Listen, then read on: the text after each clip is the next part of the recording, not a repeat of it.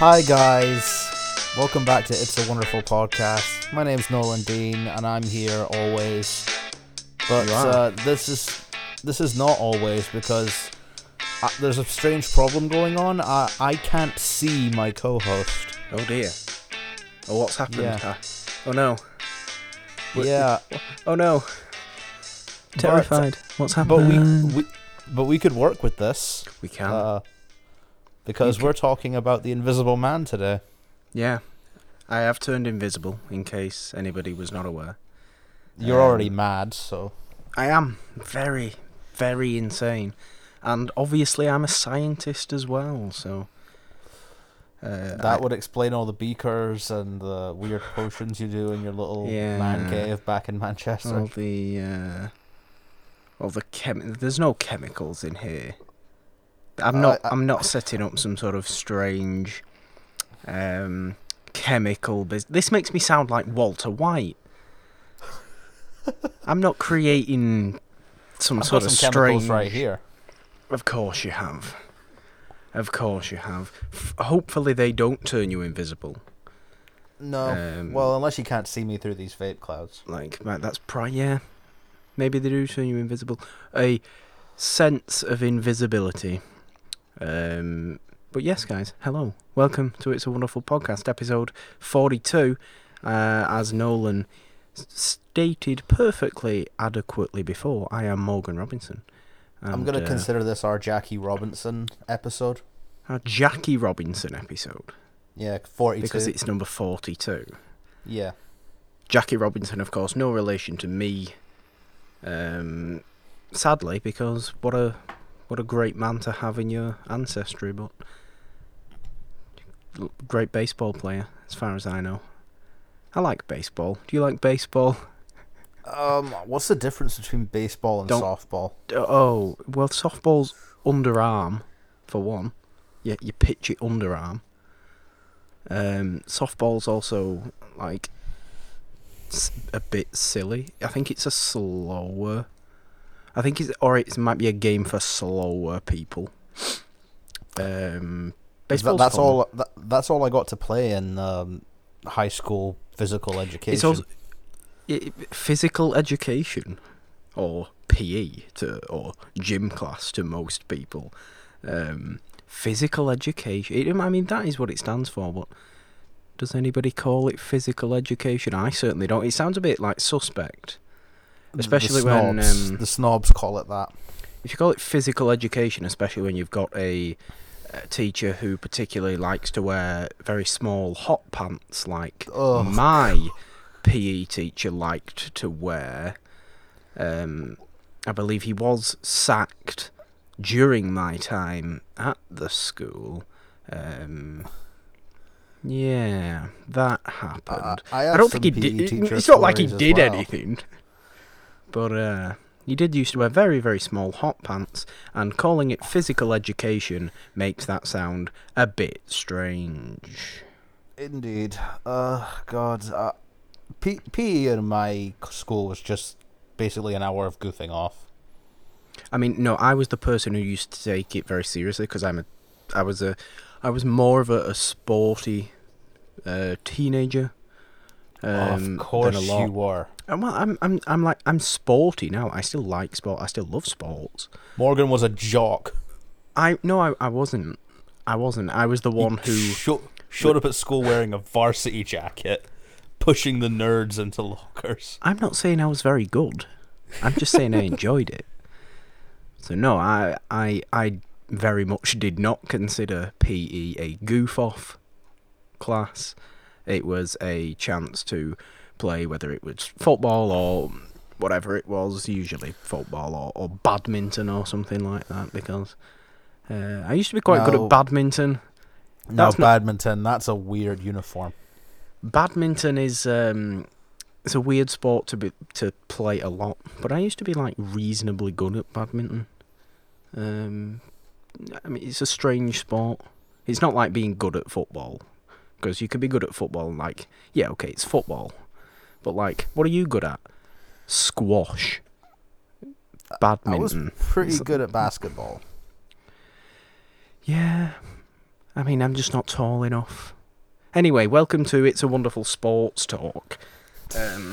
Okay, let's get back on track because I'm not talking about sports. No, it won't go very well. We are today talking about the Invisible Man, Universal's The Invisible Man from 1933. This was Nolan's choice. Nolan, why did you pick this particular movie for this week? Because if we're going to talk Universal monsters, then I've got to be different and not pick the big three.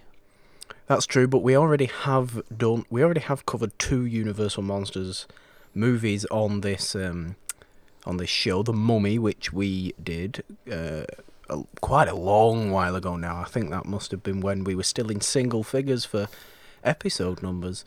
And the famous episode where Brandon Hanna guest host, he picked the Wolfman, so... Kidnapping bastard. Yeah, we're doing Universal Monsters again, Nolan, and it's been a long while since we've talked about them.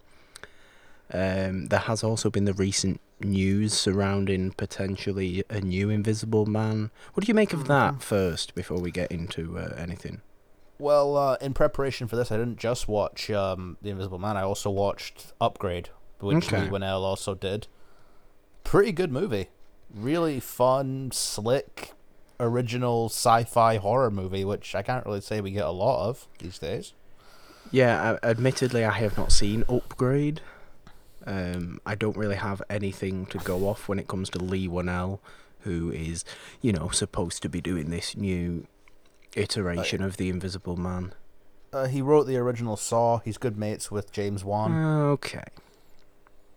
Well, he was in Aquaman as the pilot. He was in Aquaman as the pilot. When they're flying over the desert, he's the pilot that's flying the aircraft. Oh, okay. What a weird scene, wonderful movie that was.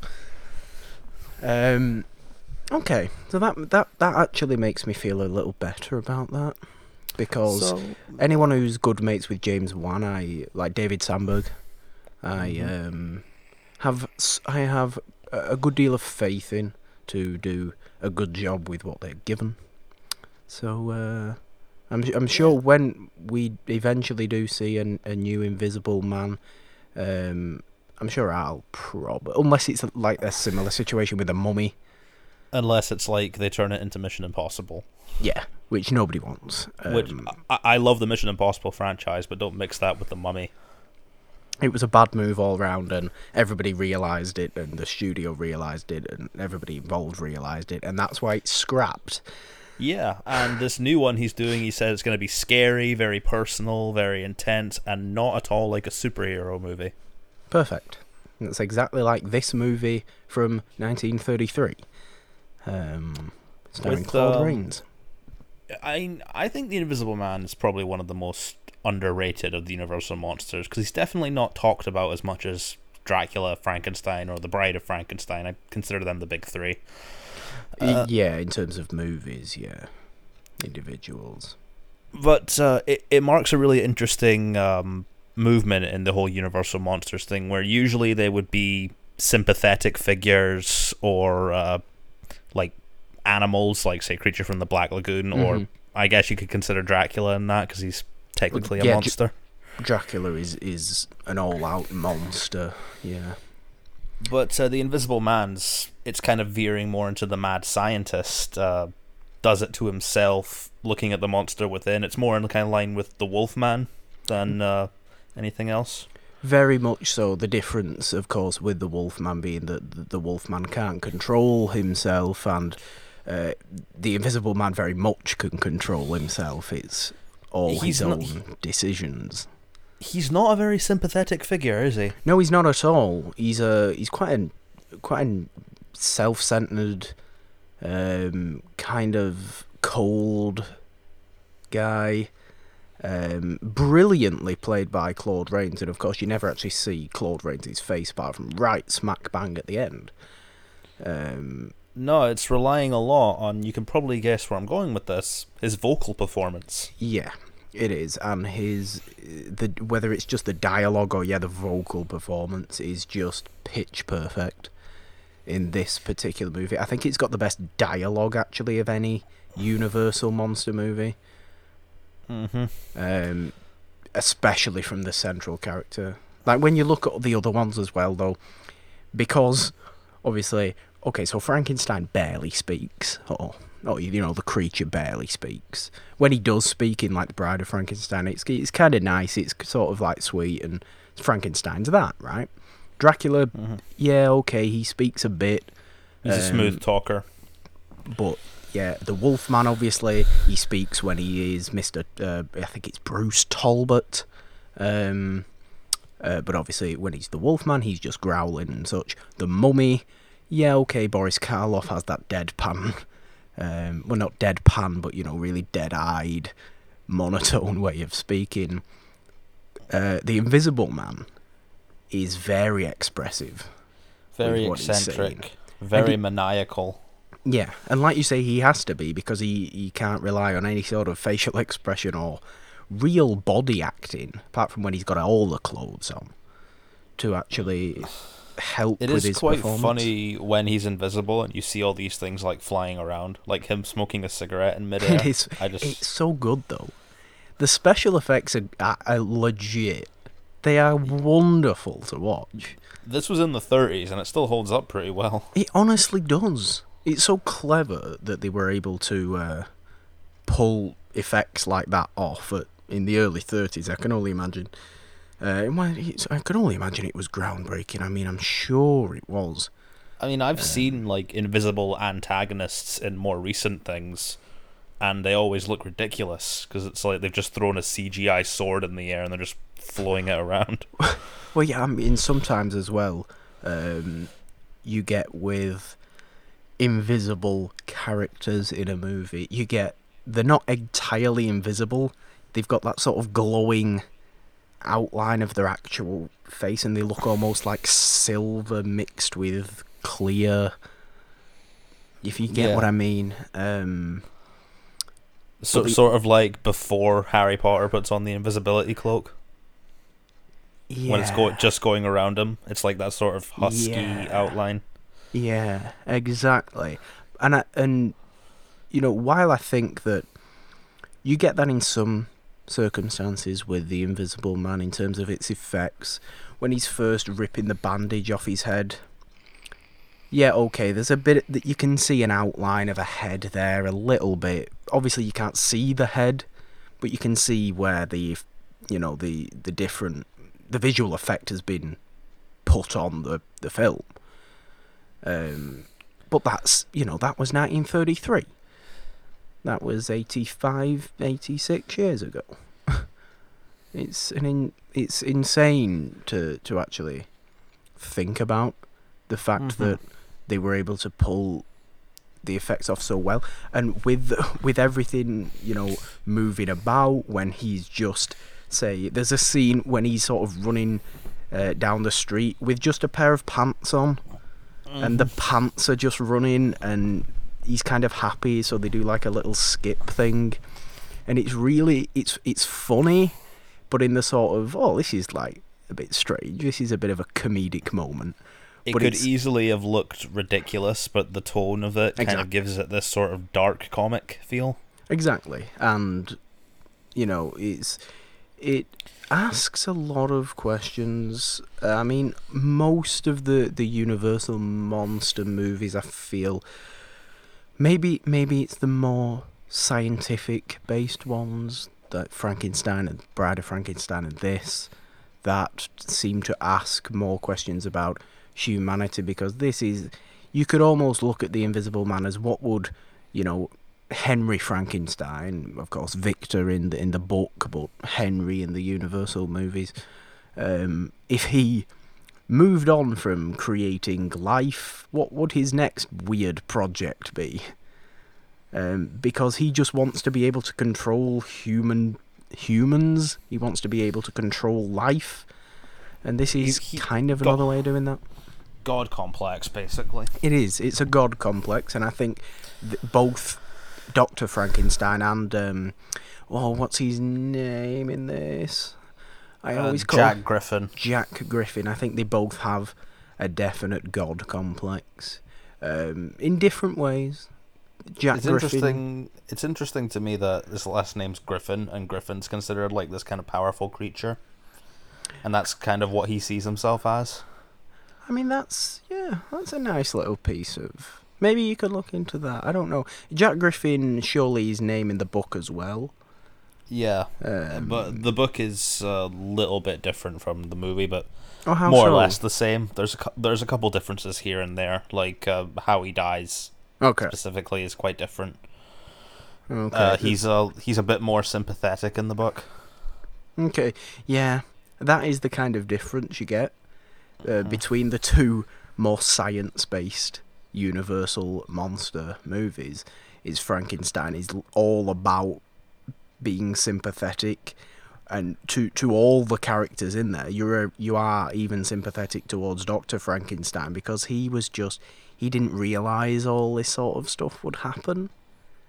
So you kind of feel for him as well. But then with this, it's just no sympathy at all. This guy is A lunatic. He's a lunatic. He's damaged. He's incredibly interesting to watch, just because of how cold he is to other people. And They could probably cast Jared Leto to play him in the new one. He wouldn't even have to show up. Oh no, let's not have that, please.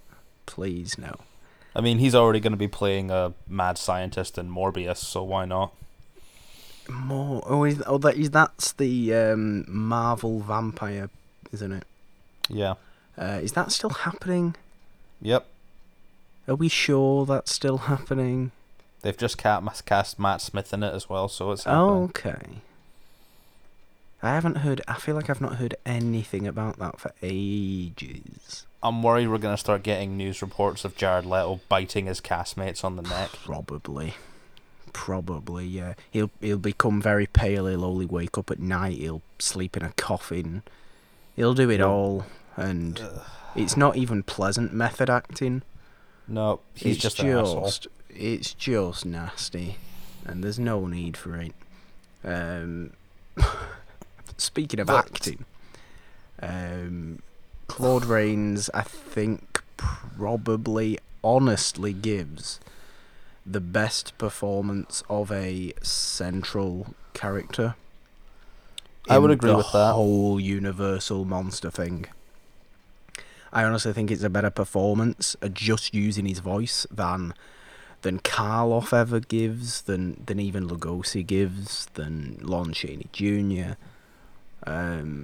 I honestly think this is the one that really is the highlight of acting in the whole sort of little universe, if you want to call it a universe. Mm-hmm.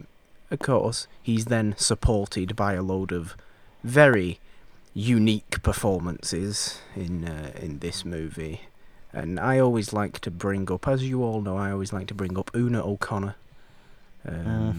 who was the star of Bride of Frankenstein, and this movie, who belongs, if we were to open up another Hall of Fame, she would be in the Screech Acting Hall of Fame, as she does nothing but screech and scream all movie. And while she's entertaining, it can get grating after a while. It's like the Mary Jane scenario. Mary Jane scenario. Does Mary Jane screech? Well, in those old Maguire Spider-Man, she was known for screaming quite a lot. She screams, but she doesn't screech and wail and say "ooh" every 3 seconds, like Una O'Connor does. But to be fair to her, I remember her name, so she clearly left an imprint. Well, there you go. Which you can't ask for anything else. But what are some of your favourite elements to this movie? Some highlight scenes, maybe, or anything like that? What do you love? I love the undertones of this. That not just he's an invisible man because he's literally invisible, but it feels like for his whole life he was the invisible man even before he got the serum. He was like kind of an introvert, never seen in daylight, constantly working on this experiment so he could have this kind of power, or it's not even like real power, it's sort of like knowing that he could achieve something and do something that other people couldn't. He probably saw himself as like, oh, I'm this big genius and I'm here to save the world from something, and I kind of like the idea of that. Like, he was the Invisible Man even before he got invisible, and it's kind of a psychological thing. Because he hid himself away all the time. Yeah. That is kind of interesting. There is quite a good deal of psychology to look into with this movie, and the idea of Jack Griffin wanting this control, wanting this level of power, but also wanting to leave an imprint on the world, which I'm sure we all want to leave an imprint on the world, whether it's big or small. Of course we do. This, don't be a lunatic about it. Well, yeah, that should go without saying. But yes, make your YouTube channel about movies. Don't be a lunatic about it. Exactly. That's not an uncommon thing. That is quite a sort of a thing to identify with in the character. Probably the only thing you can possibly identify with is desire to create something that is remembered. Obviously, this is a scientific creation, not an artistic creation. But no, it's the same principle. He does just go about it in a way that makes you think he in the past of his life, there's clearly been something that's gone on to make him feel so out of control and to make him want to shut himself away and just prove to people that he can do something. Which again is quite an interesting thing. I can see why that if that element was played on more, this could become a really sympathetic story. Like a seriously sympathetic story. I just think that this particular version from 1933, it sort of it focused more on, well, it was a monster movie, so it focused on more of the maniacal nature and the sort of a bit of violence in there. And one of the things I love about it is the anxiety that you have throughout of it, because the Invisible Man, I mean, we joke about it, but he could literally be anywhere. Yeah, exactly. And all the other characters seem to think that the police, first of all, think it's like a hoax. The police in this are weird. They talk like high school students playing policemen. well, hey, what's going on here? Where is this Invisible Man? Well, I mean, it's the early 30s. Talking movies is still only about 5 years old, 6 years old. So we can't hate them too much for the simplistic dialogue. I don't think, because I think all the good dialogue was left to Claude Rains, so everyone else was just had to resort to or was dealt fairly generic dialogue. I mean, it still serves its purpose, and I like the one constable with the mustache. Is he getting inducted? I mean, I don't want to, because it's kind of a standard mustache. I don't think it's well groomed enough, and he's also not a big enough star to warrant a Hall of Fame place. It would have to be something very special for him to get in, and I'm afraid Constable Jaffers, I think his name is Constable Jaffers. You're not getting in the Hall of Fame today. You can get some Jaffa cakes though. We can get some Jaffa cakes and feed them to Constable Jaffers to console him for not being inducted in the ceremony. Everybody likes Jaffa cakes. Now I just want some Jaffa cakes. God damn it. God damn it. Oh, man. let's talk about some of the kills. Some of the in this movie. kills. Okay. There's quite a few of them. There is. However, even though they're kind of violent for these movies, they're not like over the top crazy violent. It's sort of limited to strangulations and pushing people down the stairs. Yeah, it's the same sort of killing that you see in Frankenstein with the drowning, right? Which is a very sad moment in Frankenstein. A very sad moment in Frankenstein, probably the best scene in the whole movie. But I think it is kind of more violent than you probably expect it to be. Because there is like very obvious and very sort of upfront strangulation, and of course with the throwing people down the stairs as well, because he's just getting angrier and angrier that it's not really fully working. I've never seen a straight up vicious killer in a Universal monster movie. No, he's not vicious. Dracula's doing it kind of to survive. Yeah. The other monsters, it's kind of an accidental thing. They can't control it. This guy seems like, oh, I'm going to kill you and I'm going to enjoy it. Well, yeah, and I mean, you even look at the Mummy, and the Mummy essentially does it, or, Imhotep does it for love. And, this... Jack Griffin, the Invisible Man, is kind of the most insane one of them all, really, because he's really the only human being, monster of the whole thing. Everybody else is a legitimate supernatural monster. But I also appreciate it for not going for the whole humanity is the real monster thing. Like, even in the 30s, you think they would do that, but they didn't. Yeah, no, it doesn't. It is definitely an individual idea. It's himself. His ambition is kind of his undoing. I talked about that in my Doc Ock video with Spider-Man 2. I think it's kind of a similar motivation. Yeah, very similar. They're both brought down by their pride. Very similar, actually. Just a scientist whose greatest experiment causes them to turn a little bit crazy. And they're very, very similar characters, actually, although I'm not so keen on the idea of an invisible Doc Ock. Just with the arms flailing about and no body. That'd look weird. I don't want that.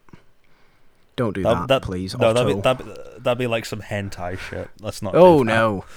No. Let's absolutely not do that. I mean, go ahead. The most intense scenes in this movie for me are the ones with Jack Griffin and his partner just in his house, because there's sort of a comic undertone to them, but once again another anxiety, because when he's in his Invisible Man costume, you're kind of just looking at these big dead eyes, and it's unsettling. It's like looking at. It's like why I think people are put off by dolls, because they have those kind of dead black eyes. Are you not put off by dolls? I'm quite put off by dolls. I mean, I've grown to become very desensitized by a lot of horror elements. The dolls I'm put off by are the ones that you'd least expect. Like, there's a Peppa Pig doll in my flat that I hate.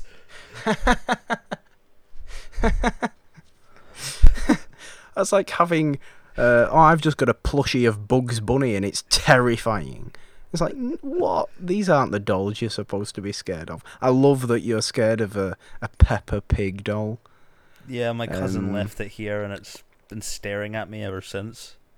It's gonna come alive in the night and cause havoc. If you see a few scratches on your arm in the night, it's not you. It's Peppa. What a terrifying thought. A small children's pig. Jesus Christ. I don't know. The sort of fear from this comes from this guy's kind of trapped in his own house with a crazy person who, if he wanted to, could turn invisible, run around naked and kill him. Yeah, he definitely could. And my brother was pointing out, like, he's got to be naked the whole time? Yeah. And he's going out in the cold? Jeez, I would go mad if that had to happen to me. Maybe because it is a very snowy movie as well. Oh yeah, I wrap up in a couple layers just to go to the shops, and I'm still freezing. I don't envy Mr. Griffin. No, but maybe the elixir. I suppose it's not an elixir, is it? What do you call it? The potion. Yeah. Although I suppose if he was out in the cold, the outline of his hard nipples might give him away.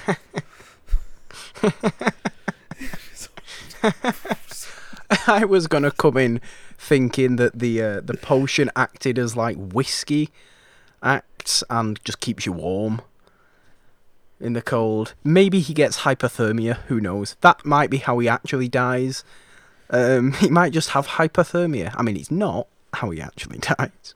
And there's a lot of things he brings up, like he can't eat food when he's invisible because you'll see the food going down his throat. Yes, that reminds me of... was that a deleted scene? Because I want to see what that looks like. I've got no idea. That'd be really cool. They probably couldn't figure out how to do that visually at the time. That reminds me... Leigh Whannell. That's what you got to do. Yeah, there you go. There's a shout out for Leigh Whannell to do that. Kind of reminds me of Captain Barbossa in The Curse of the Black Pearl when he drinks that wine and he's the skeleton and you just see it go all down him. Oh yeah. I haven't watched Curse of the Black Pearl in a while. Neither have I. I do have a fondness for the Pirates movies. I do have a huge fondness for them, and apart from I still haven't seen the fifth one, and that's been like a couple of years now. I still haven't seen the fourth or the fifth one. The fourth one isn't great, to be fair. The fourth one is not great. Well, that's going to be rebooted as well. So. Is it? Wow, yeah, the amount of reboots. No, yeah, with a new lead pirate. Oh, and I don't know. Why not just have Will Turner? That's what people were saying. You could do it. Orlando Bloom, a bit of an older, more grizzled Orlando Bloom. I'm about that. Just get Logan on the seas, basically. Yeah. Well, no. But I just want... Orlando Bloom can't play...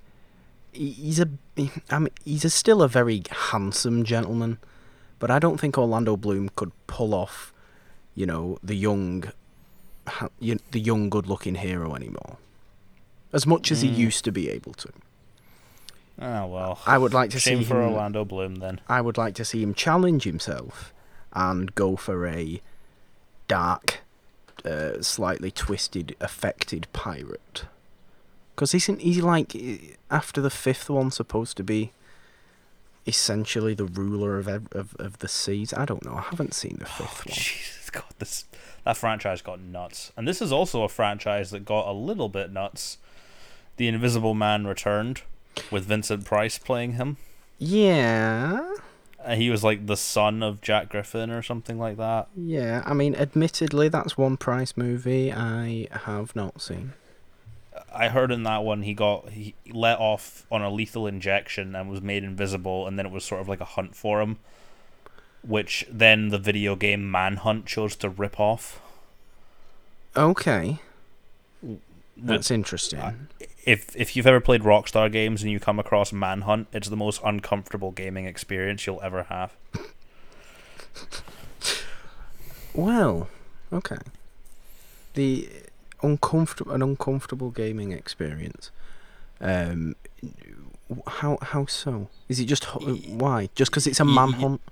You play as a serial killer who's been let off, and then you just go down and hunt these people, like by slicing them with glass shards or strangling them with plastic bags. It makes you want to have a shower afterwards. I mean, to be fair to Rockstar Games, they do like violence. Mm-hmm. They are a big fan of violence, so maybe that's to be expected. I find it kind of ironic that when it comes to Universal Monsters now, like if you spoke to someone who's your favorite Universal Monster, they'd say, "Oh yeah, I love Dracula. He's so badass," and they kind of make fun of the Invisible Man. The Invisible Man's made kind of a joke of now in pop culture, but he's looking back, he's kind of the scariest one. He honestly is, and it's because he's the most real feeling. I think, although both situations, Frankenstein and this, are very, unlikely to ever be possible. I think the idea of creating something that turns someone invisible to another human being is more reasonable than being able to create life from a load of dead bodies.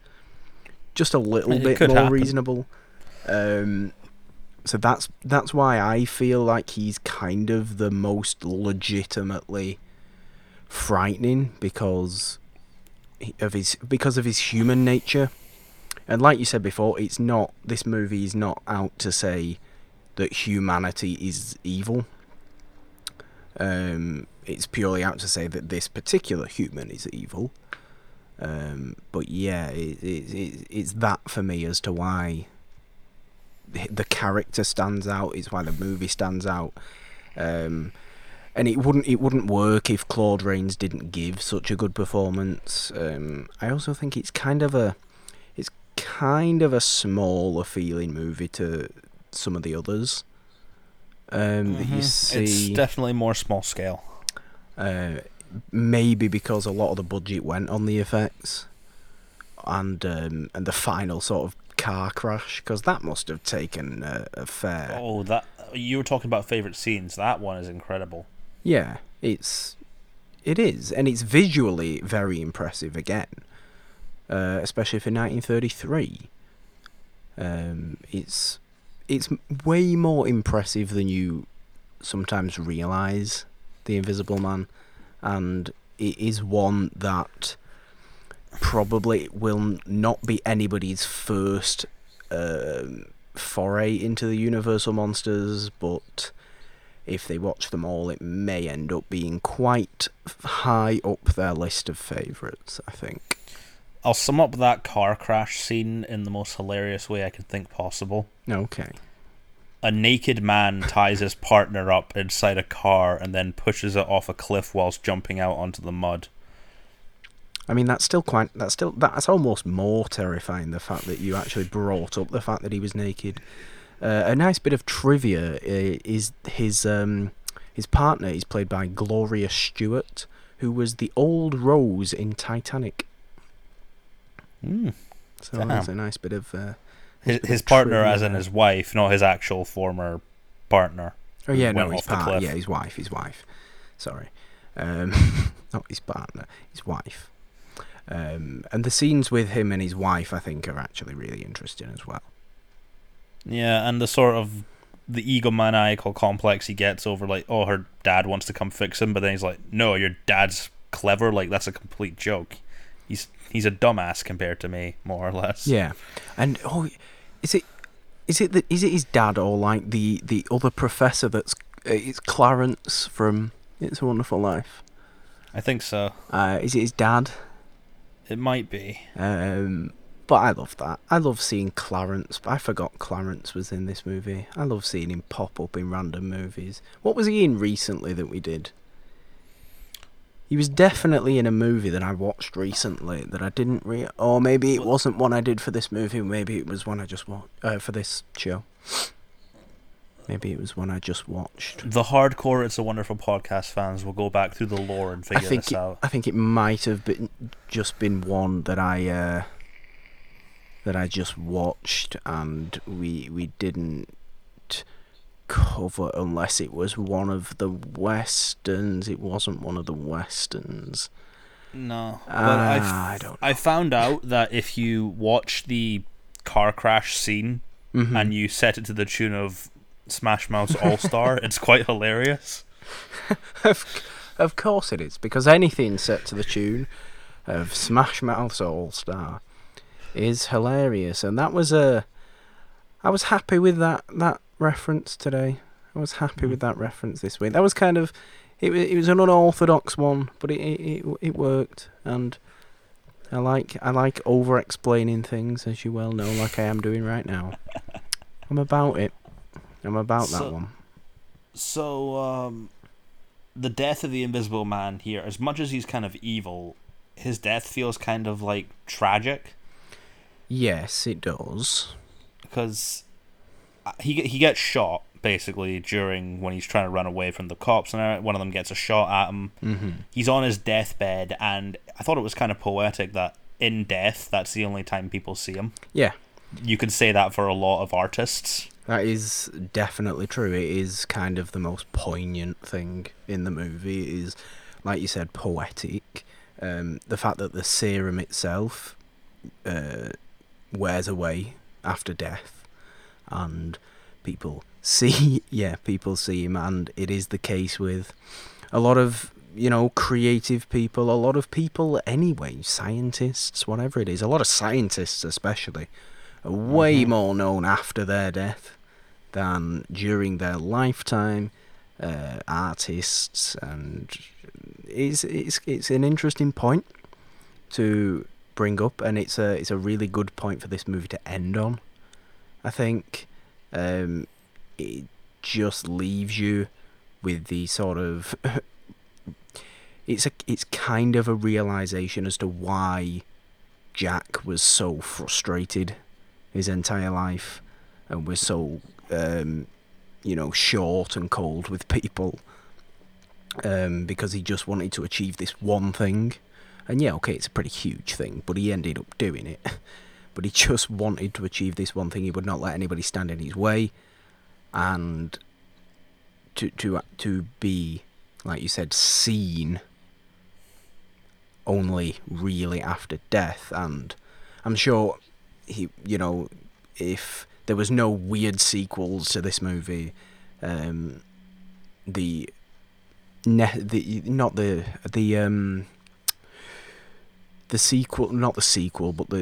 future of this character that I would see would be one of sort of impressive scientific legacy, rather than remembering him as a lunatic, because there was plenty of lunatic scientists in real life that you remember for what they did rather than what they were like.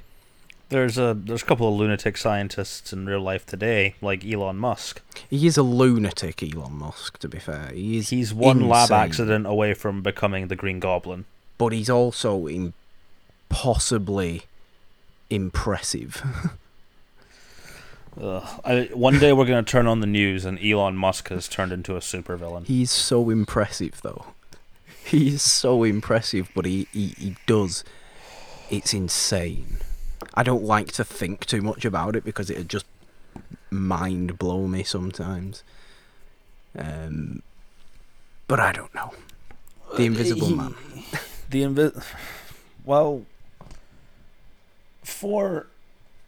Since this character really has to rely a lot on his vocal performance for a good presence, who do you think would be a good Invisible Man for this new film? Well, yeah, I mean, who has a good voice but doesn't rely on their face a lot? It's like if you get if news breaks of when news breaks of anyone being cast as the Invisible Man, I'm sure there'll be plenty of jokes going around who's like, oh, well, you're not good enough to look at. You can just speak. It's kind of like me. I was thinking, and this probably wouldn't happen. This probably wouldn't happen because he's not really done much since, but Brad Dourif has that really intense voice. Yeah, it's not a bad call. But isn't he doing more Chucky stuff? I don't know. I think he's doing more of those straight-to-DVD Chucky films because he's not going to be in the reboot. Oh, he's not going to be in the reboot? No, the reboot sounds terrible. Okay, see, I thought he was. Fair enough. I mean, you could. I mean, I don't know. He's good at playing a maniac. He is. I do struggle with castings off the top of my head. I like the idea of Brad Dourif, actually. Yeah. Let's just go with that because I can't think and I'm not very clever. Or even if you want to go a little bit like lesser known but still sort of known today, I'd go for someone who's kind of got a laid back intensity, like a Paul Dano or a Caleb Landry Jones. Paul Dano could be quite good. I like that. I actually like that better because he's a bit younger as well and seems maybe he seems still very ambitious. I think not that Brad Dourif's like ancient, but I mean, he is in his 60s. Yeah, maybe a human being tends to be more settled around that age, rather than, I mean, how old's Paul Dano? 30? Something like that. Even though he looks like 15, he's about 30. I think someone like Paul Dano probably works quite well. Or we saw how crazy Caleb Landry Jones was in Get Out. That could work. Yeah, but I think he has that. I think he does a lot with his face and his body. I've seen a lot of people wanting to cast him as the Joker, which I wouldn't hate. I wouldn't not hate that either. Actually, he does give off that vibe sometimes in some of his performances.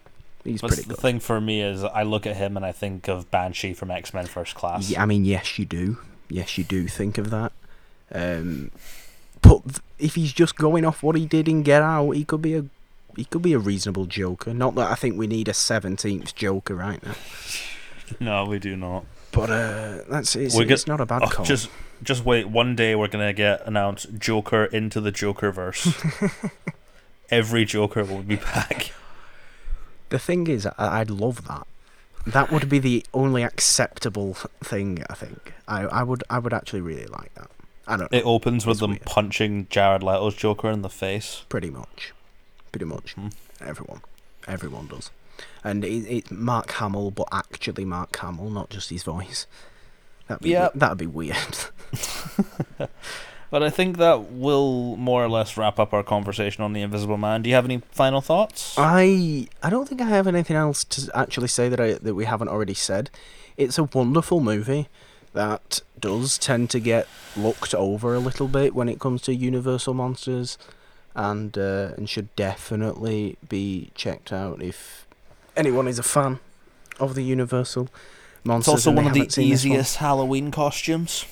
It's such an easy Halloween costume. You just don't go and you are essentially there as the Invisible Man.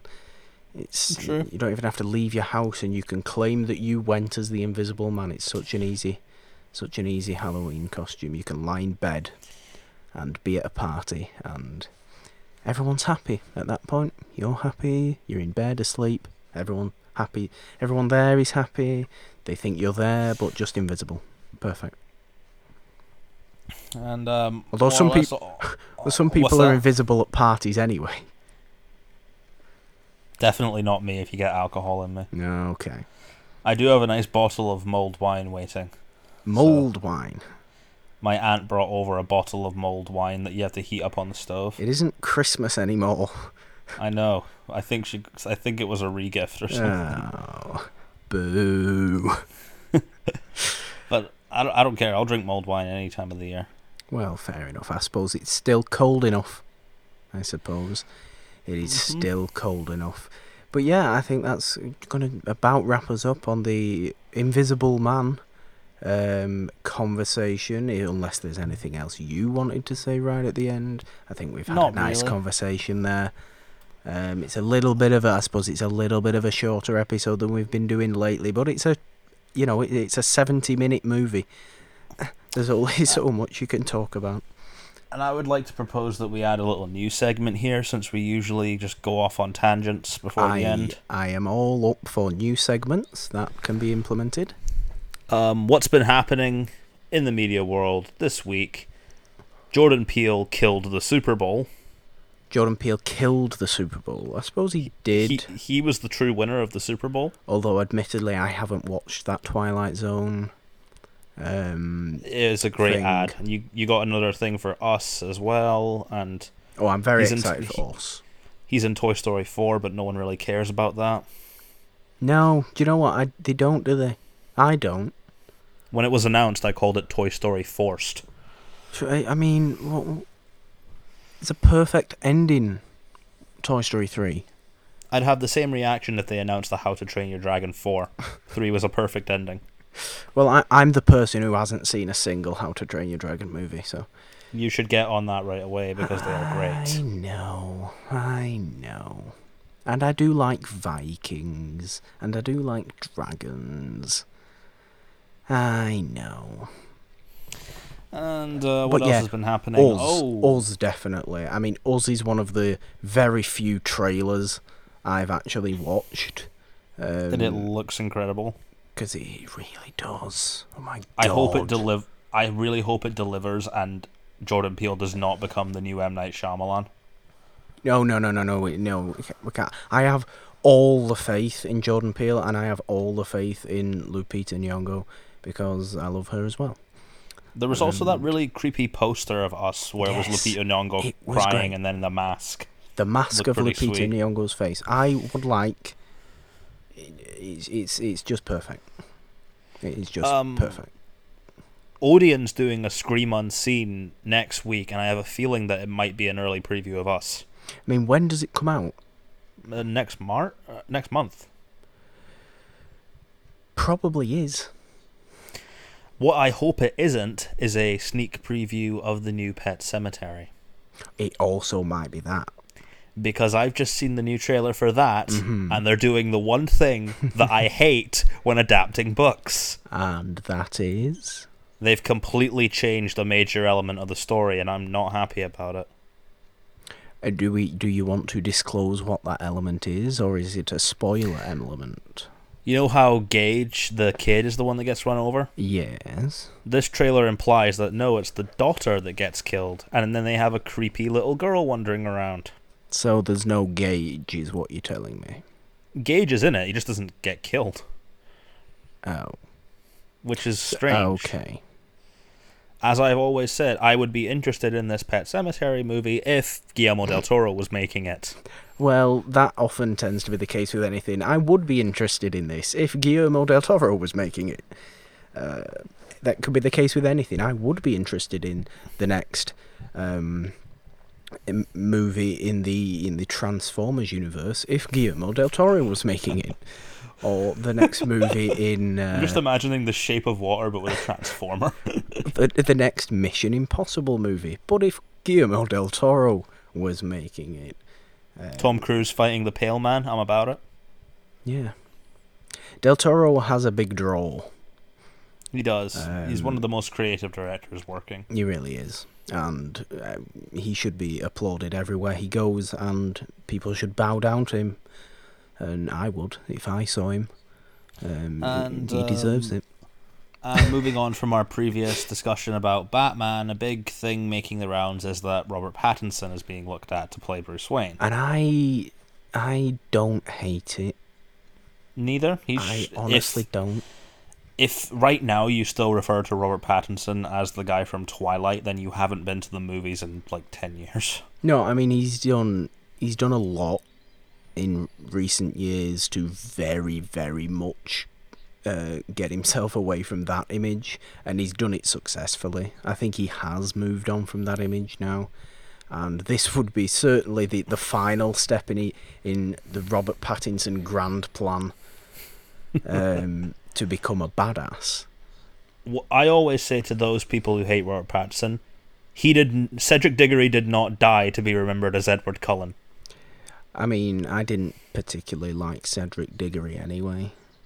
It's just because you hate Hufflepuffs. It's not, because I have perfect amount of love for Professor Sprout. So there's no harm with Hufflepuffs. It's Cedric Diggory himself, and maybe, to be honest, it's just a young Robert Pattinson that I don't like. Quite possibly. But if you did tell me that Robert Pattinson was dressing up as a bat and beating up criminals, I'd believe you. I could buy it, right? I would buy Robert Pattinson as... I honestly think I would buy him more as Bruce Wayne. I think he'd be a much better Bruce Wayne than, say, Christian Bale. Because I think Christian Bale excelled as Batman, but not as Bruce. No, that's fair. I think Affleck was great as both, even though we didn't get anywhere near as much as we all wanted. I think Keaton was great as both. I think Keaton was great as both. I almost think Keaton was a better Bruce than Batman. Mm-hmm. George Clooney was definitely a better Bruce than Batman.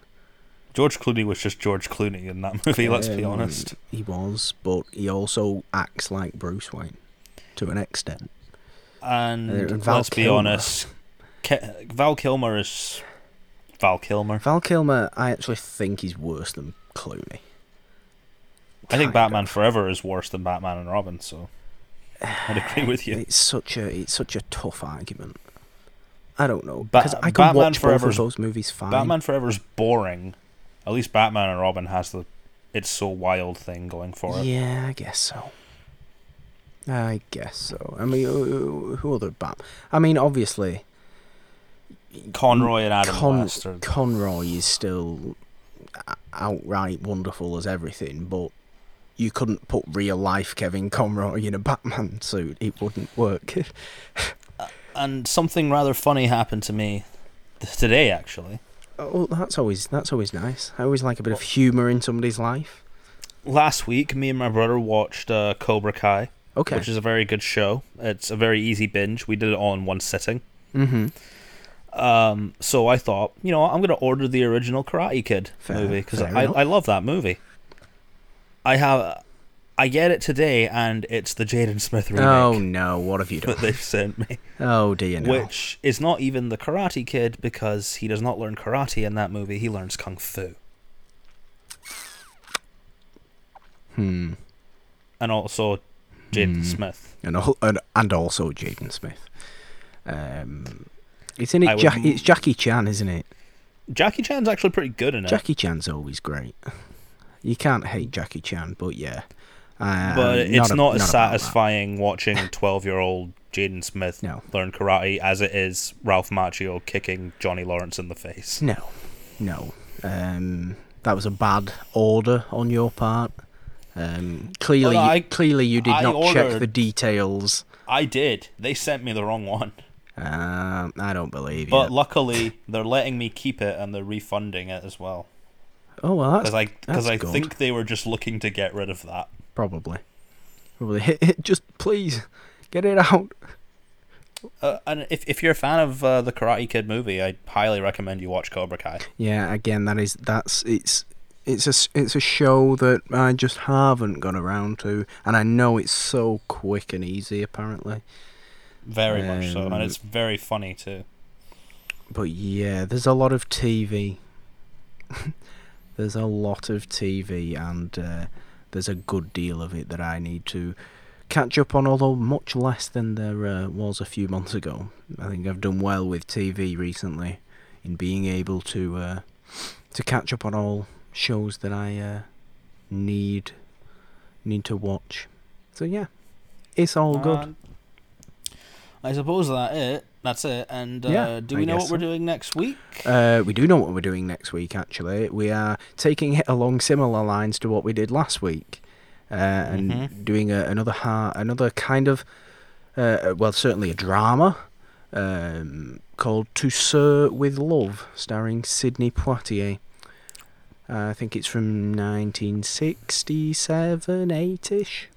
Let me see what I'm getting into. Sidney Poitier plays a teacher in a school in London, and it's about race and that sort of stuff. And ooh, that actually sounds like my kind of thing. I'm very interested by it, and I would. I think it's going to be a great movie, in a similar sense to what Imitation of Life was last week. Any movies with teachers that I like that are really good besides Dead Poets Society? Maybe this will be one. Mm-hmm. But yeah, that is what we will be doing next week. I always like Sidney Poitier. He's a remarkably charming human being. Very good actor as well. And yeah, that's what we're doing next week. This has been episode 42 of It's a Wonderful Podcast. Nolan, where can everybody check you out at? They can find me at NolanDean27 on Twitter, at Instagram, at my Instagram name. Which we all know. Yep, which we all know is pretentious as hell. Don't look for him on Instagram. You can find my YouTube channel at Nolan Dean, which is in the channel for this as well, if you're watching it on YouTube. Which nobody watches it on YouTube anymore. And I should just point out, we should refer to him as Sir Sidney Poitier. Sir Sidney Poitier. Yeah, he has a knighthood. Sidney Poitier isn't British, is he? Is he? He's from the Bahamas. Is he a... Yeah. Or is he one of the honorary knighthood. knights? Might be an honorary knight. And he's also still alive, which is he's good. He's a very old man, but he is still alive. So yeah, we will talk plenty about Sidney Poitier next week. I am certain. But yes, guys, thank you for listening. And you can find the show on Apple Podcasts, on Spotify, Stitcher, Podbean, Castbox, and probably a load of other places where you find podcasts. And subscribe to the feed, download the episodes. We are rolling on through February and getting prepared for Musical March, which is going to be so much fun. I'm so much looking forward to it. There's going to be so much singing on the show. Mostly by me. I cannot wait for that. And I'm going to love it. So... It's a Wonderful karaoke, pretty much.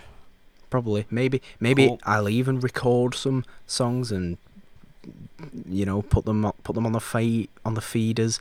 Little 4-minute long things of me singing. I'm not going to do that. You've got that guitar and that keyboard with you. I can't play the guitar nor the keyboard. Teach yourself. In a week? No. It's not going to happen.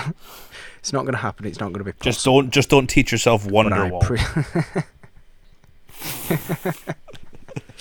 No, but I can pretty much guarantee some singing going on into March. But yes, guys, you can check me out as well on Twitter at the Purple Dawn with a 3 instead of the E in there, because 3 is the magic number. You can follow the podcast on Twitter at It's a Wonderful One for all the new stuff that's going on with the show. And that's about it. Find the show on all those audio networks that I mentioned before, and subscribe and download and share with everybody.